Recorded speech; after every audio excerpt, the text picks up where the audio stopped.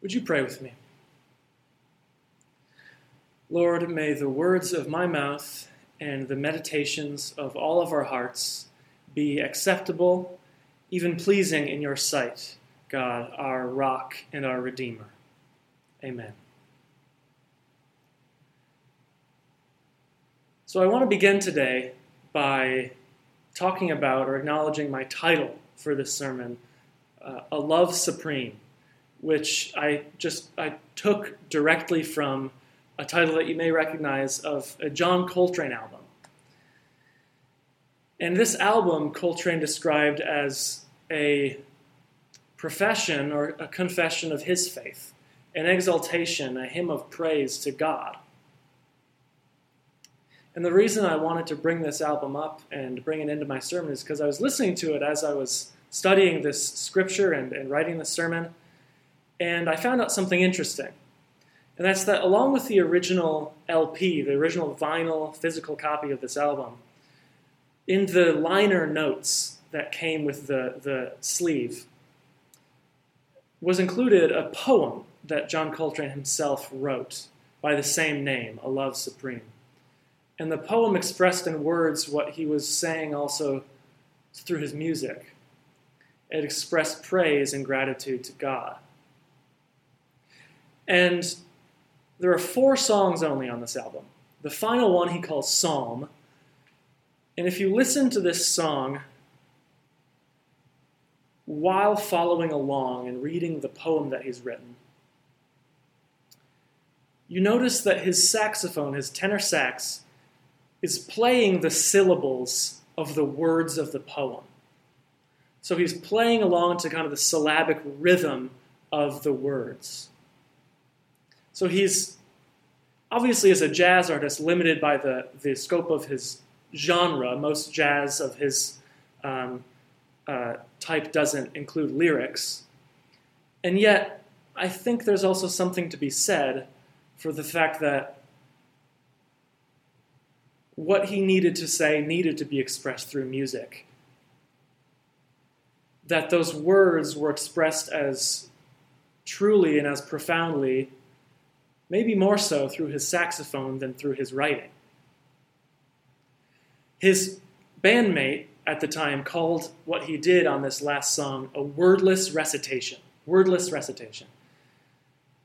And the reason I bring this up is because as I was preparing for the sermon and writing, it struck me that what this sermon is about, which is ultimately God's love, is kind of an impossible thing to just speak about.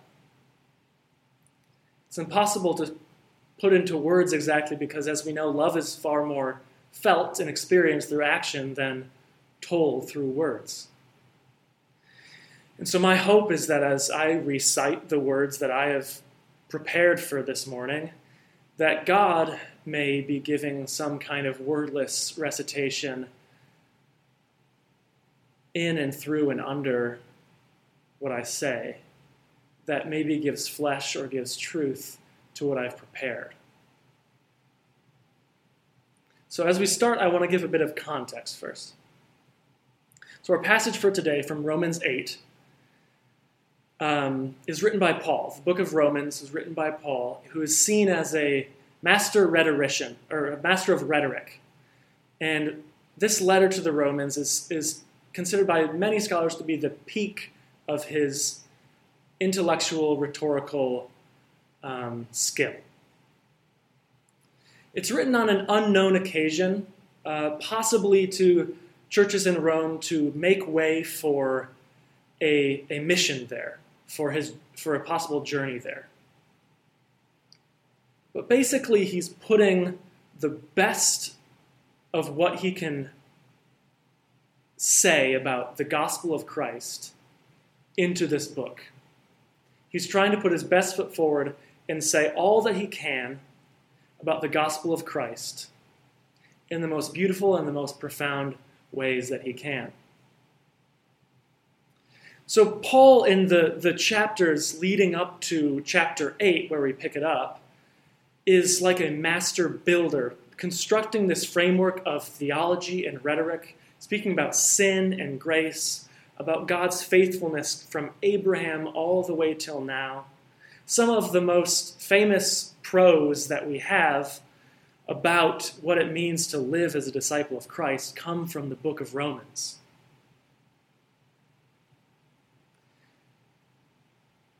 And our section for today is, structurally speaking, in the context of the book, what most scholars say is kind of the end of this theological framework that Paul is setting out.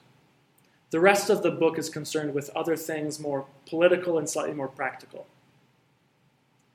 And so this is, in a way, the crescendo of the peak of Paul's theology. And reading the verses that lead up directly to our passage for today, something strange struck me.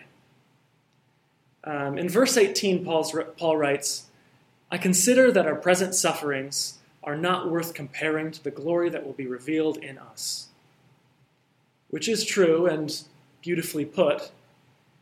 And yet it struck me as strange at this point in the book to circle back to the reality of sin and suffering. As he's preparing to crescendo and preparing to drive the points he's made already home, he circles back to the reality of human suffering. And so from a rhetorical perspective, it cuts against the grain of what we expect. It's as if he's constructed this house and then he pokes a hole in it. But fortunately for us, Paul is more concerned with truth than with rhetoric. And any theology that doesn't take seriously the realities of human sin and suffering doesn't have a place in the life of a Christian. Paul is being realistic, that the threat of suffering and of alienation is woven throughout the fabric of human life. And so Paul says something very true, that along with all creation, with every living being, we groan. We groan as we await to realize, as he says, the adoption into the family of God. To realize the reality of our adoption that's not yet been fully manifested. We groan as we realize how far we are from true Christ-likeness. When we see just how demonstrably alienated or in pain or unjust or cruel we can be, how many times we or others have been victimized or victimizers, we groan. Bringing this thought into our context, it's not a stretch to say that the kingdom of God hasn't yet come. It's like, by using this metaphor of groaning, Paul is literally saying we're a far cry from it. And that's where we pick up our lesson for today, in verse 26. That's where we pick it up, that there's something in the way of love, or something in the way of peace in the kingdom of God, which has been left glaringly unaccomplished. The intensity of our longing for another world is evidence enough of that. Evidence enough that, as Cornelius Plantinga writes, everything is not the way it's supposed to be. And we need help. We need help even to imagine the world that is to come. We need help even to know what to desire. But in our weakness, Paul says in our passage, the Spirit of God helps us. We don't know how to pray as we ought. We don't know how to say what we want because what we want is a place we've never seen. A place free from suffering. A place of communion with one another and of peace. In other words, a place that isn't here yet. And so the Spirit of God groans with us, eagerly longing for this other place. The same Spirit that hovered over the depths of the waters when God created the world, that same Spirit echoes in the deepest parts of ourselves on behalf of a world that has yet to be created. In verse 29, Paul describes this hoped-for world in family terms, which is really helpful, I think. We long to have our adoption realized. We long to be truly brothers and sisters of Christ in ways we can only even aspire to be right now. Basically, to live in union and communion with God and with one another.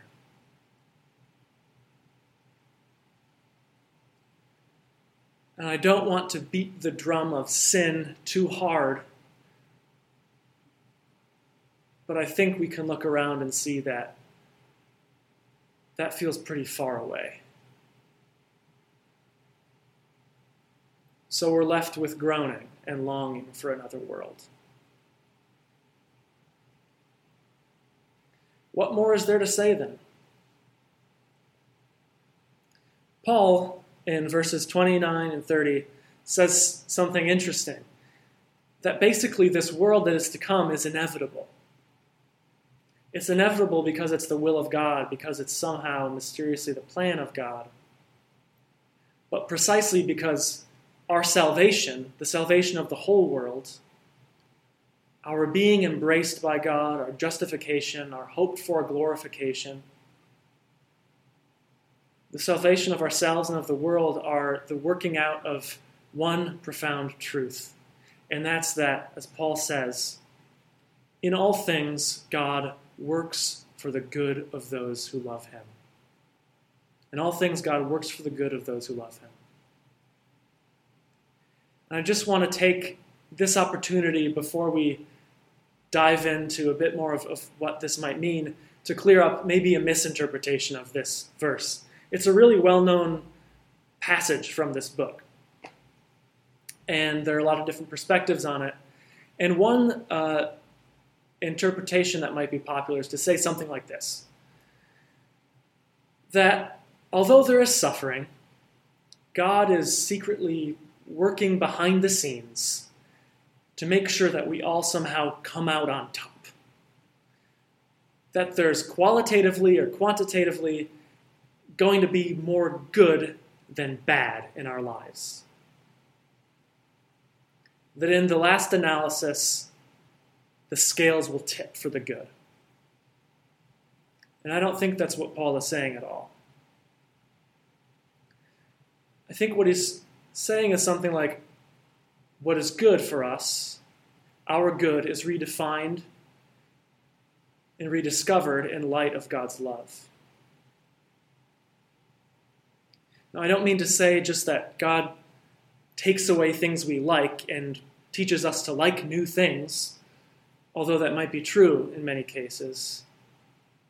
Rather, that to be beloved by God is the good of humanity.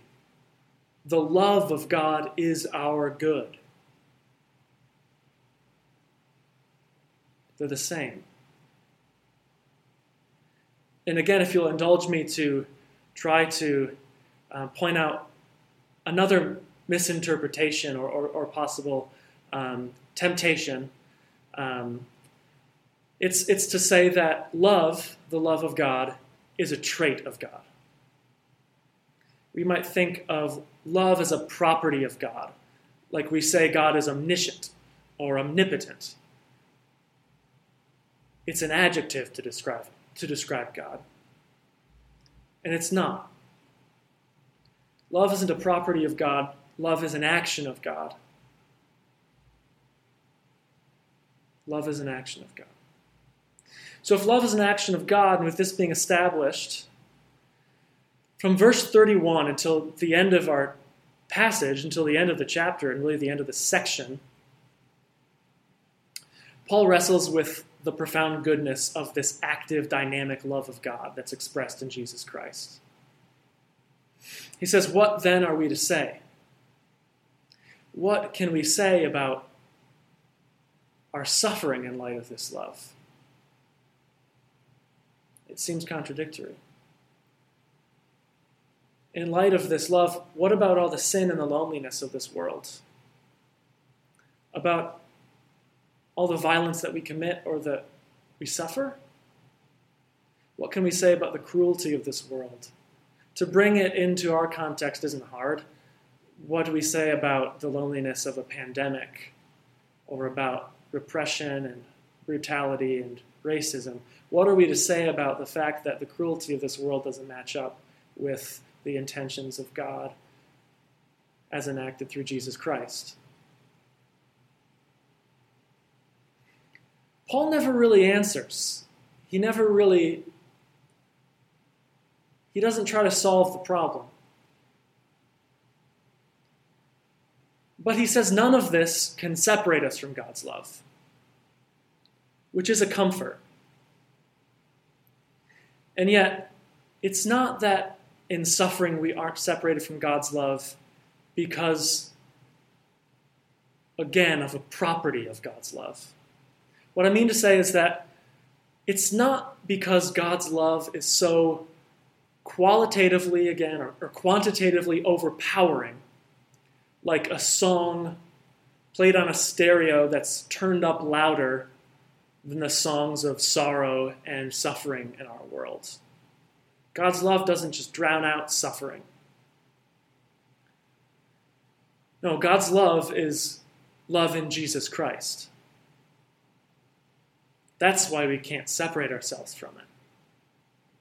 It's not that love just emanates from God and we bask in it and we forget about the suffering. This love came at a great expense to God.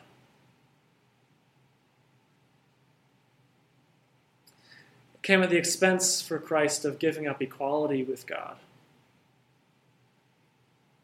And as a human, giving up social status and living the life of a peasant, of a wanderer, of giving up his safety, becoming humble, and ultimately giving his own life for us on the cross. So we're not separated from God's love, not because God's love drowns out suffering, but because God's love suffers. Love isn't power, but rather sheer vulnerability.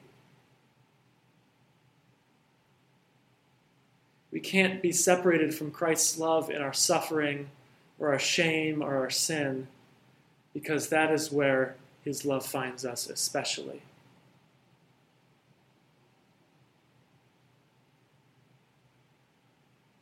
We, as disciples of Christ, we who tell and retell again and again the story of Jesus Christ, living and dying and being resurrected, we make a mysterious claim, and that is that at the creative center of all things, at the creative center of the universe, is a sacrificial, suffering love.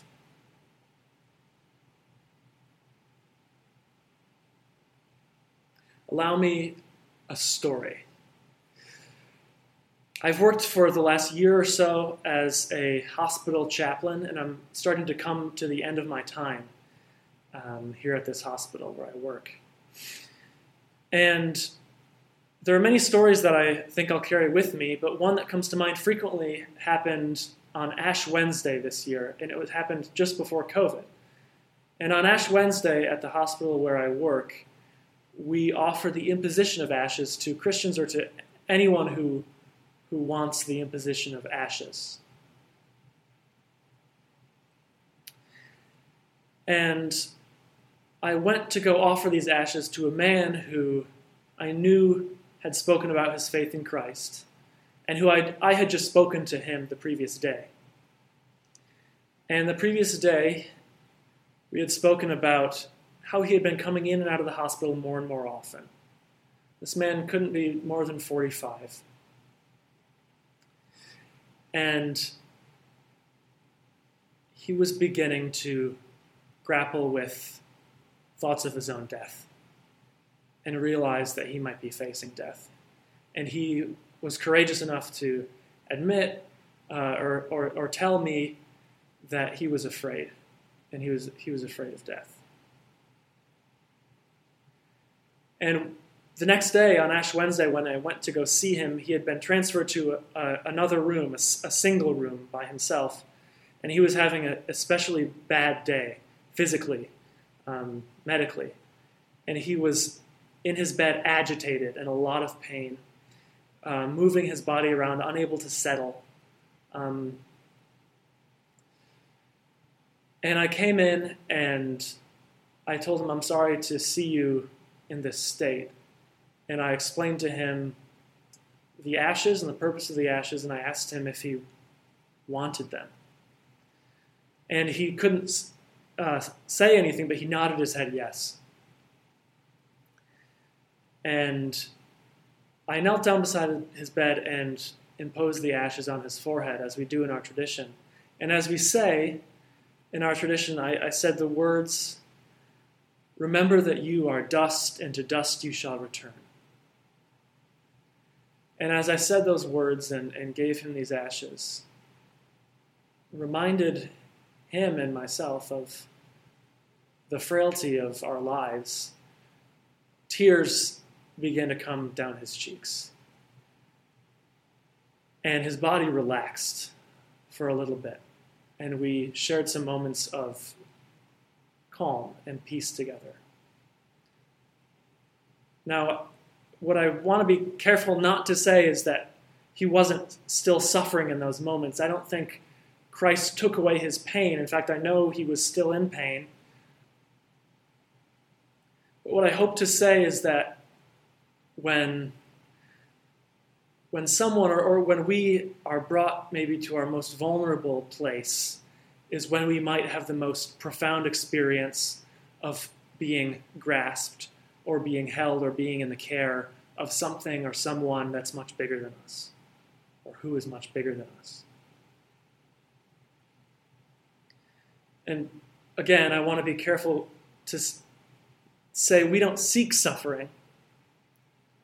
Karl Barth, the theologian, says, we don't need to try to suffer in order to enlist or enroll in the ranks of Christ's siblings.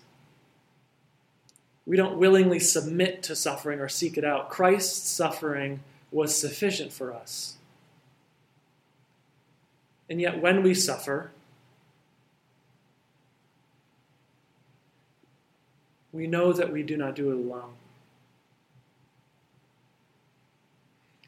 So this text for today from Romans offers to us this mystery.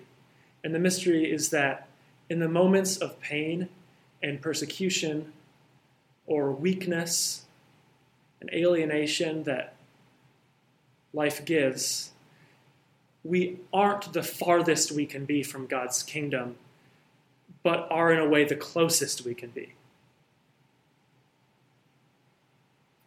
The wordless groans of desire or hope for a better world are the clearest when we recognize our brothers or our sisters' suffering as cruciform, as being like crucified with Christ.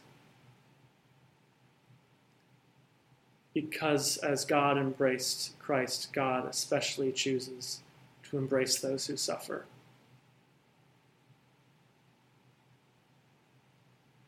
And so God's kingdom, to use the idiom, is so close and yet so far.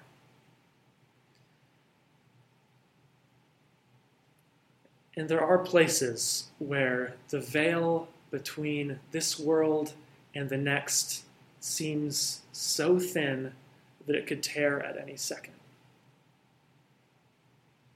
And these might not always be the places that we expect. And if you listen closely, the wordless recitations of God's love are all around us and within us as well.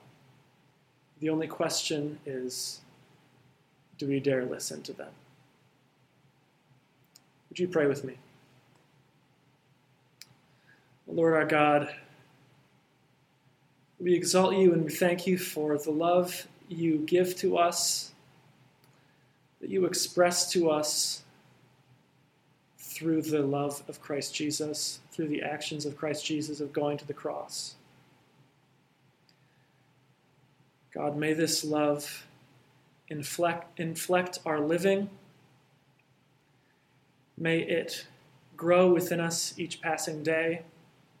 May you teach us to love you and to love one another better, and to hope for this kingdom that is coming.